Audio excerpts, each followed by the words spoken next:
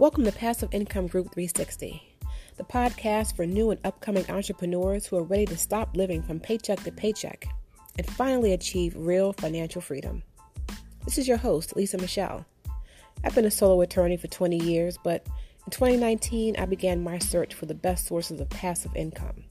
Now, each and every Friday, I share with you everything I've learned along the way.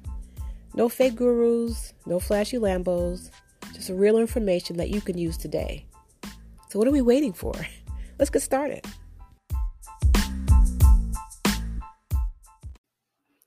Welcome. This is Passive Income Group 360, the podcast. This is your host, Lisa Michelle.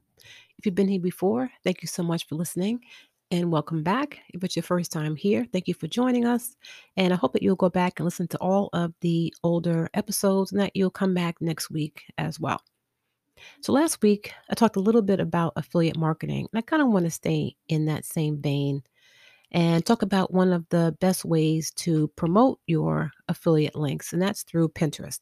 So if you're not familiar with Pinterest, I've talked about it in a few previous episodes, but just briefly, it's a search engine where people go to look for anything from wedding planning ideas to DIY craft ideas. And it is a visual platform. So people find your pins by looking at the different images that you put on your pin. So you can design a pin with a platform like Canva. You'd put an attractive image on the front, a catchy title on there, and you would put it on Pinterest for other people who are looking for your particular content to save to their boards.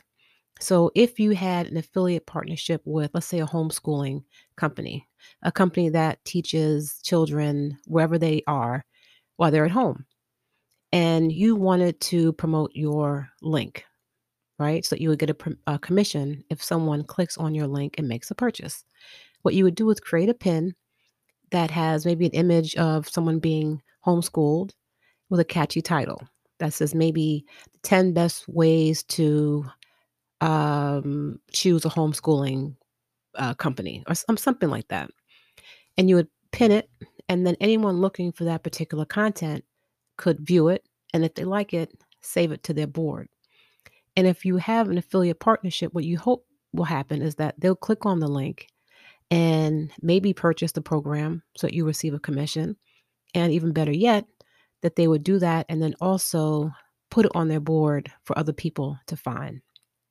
And that's how you can potentially go viral with your pins on Pinterest, is by posting something that has a really attractive image on it, a catchy title, and has content that other people are actually looking for.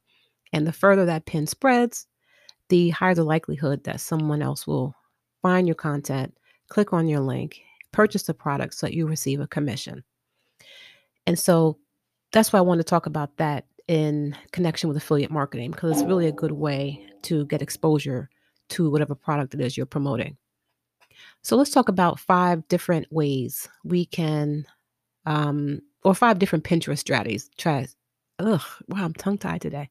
5 different Pinterest strategies for affiliate marketing. And actually you can use it for other purposes.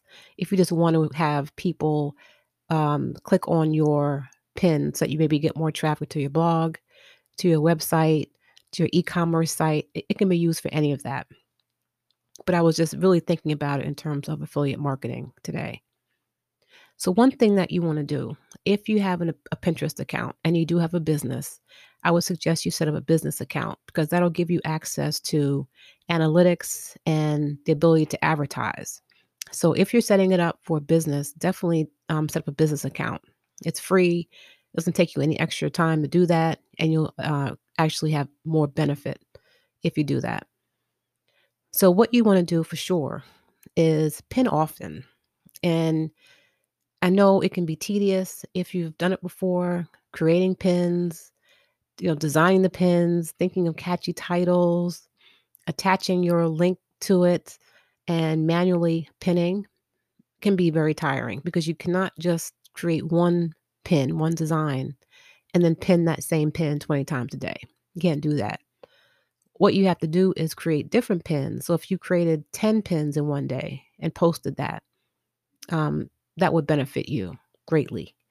And if you don't have the time to sit and manually design and schedule pins, and you don't have a budget to pay someone else to do that for you, you may want to consider using some type of a scheduler like Tailwind or even Canva. If you have the Canva Pro version, you can use their scheduler to, this way the software will schedule and pin your pins for you throughout the day. So all you've got to do is create the pins, save them to the platform.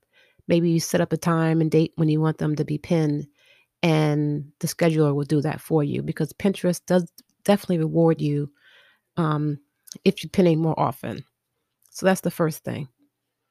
The second thing you want to do is make sure that you add more popular boards to your account so that, let's say you are interested in, like I said, you have a partnership with a homeschooling company and you want to get more traffic to your link. You want to make sure that you add boards to your account that are boards that people are actually looking for.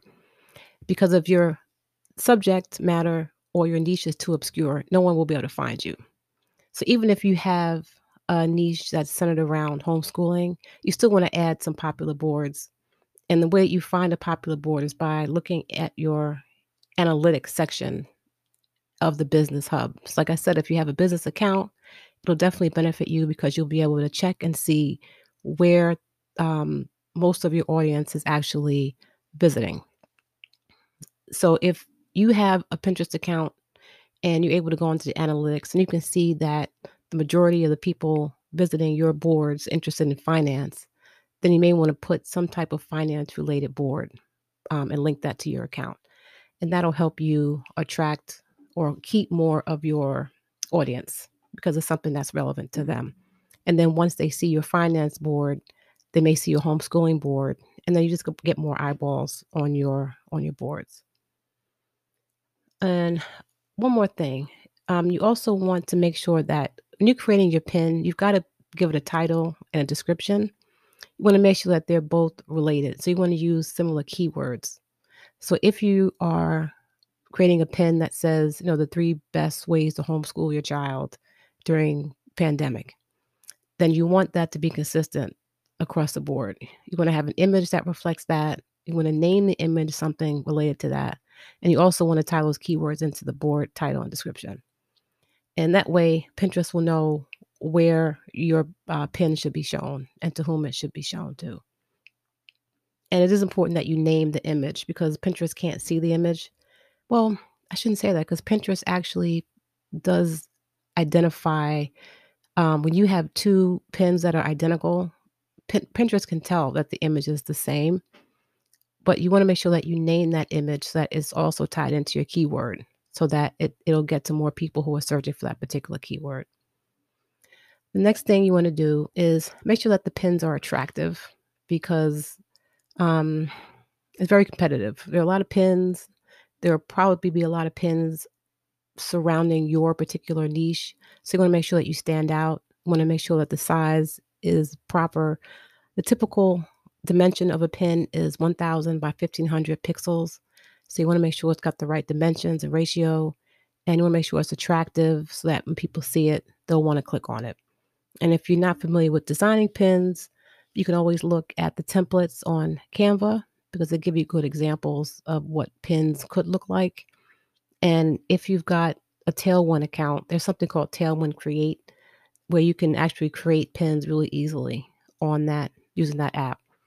And so if you're totally new to designing pins, you don't want to have to start from scratch. Just look at the templates that are there, and that'll definitely give you some guidance. And you can also go on Pinterest too and look at the pins that pop up a lot. And you'll notice that they all have a certain look. They all tend to be a certain color, have a certain format, and you'll after looking at them for a while, you'll get an idea of which ones are being seen more often and which ones aren't. All right, so those are just 5 tips that I have for your Pinterest strategy. It's a good way to get eyeballs on your affiliate link, and it's free. So I would definitely suggest you do that. And next week we'll go a little bit more into affiliate marketing and how to, get your links in front of more people. All right. So thank you so much for listening. And I hope you're all well. Be safe, be healthy. And until next time, peace.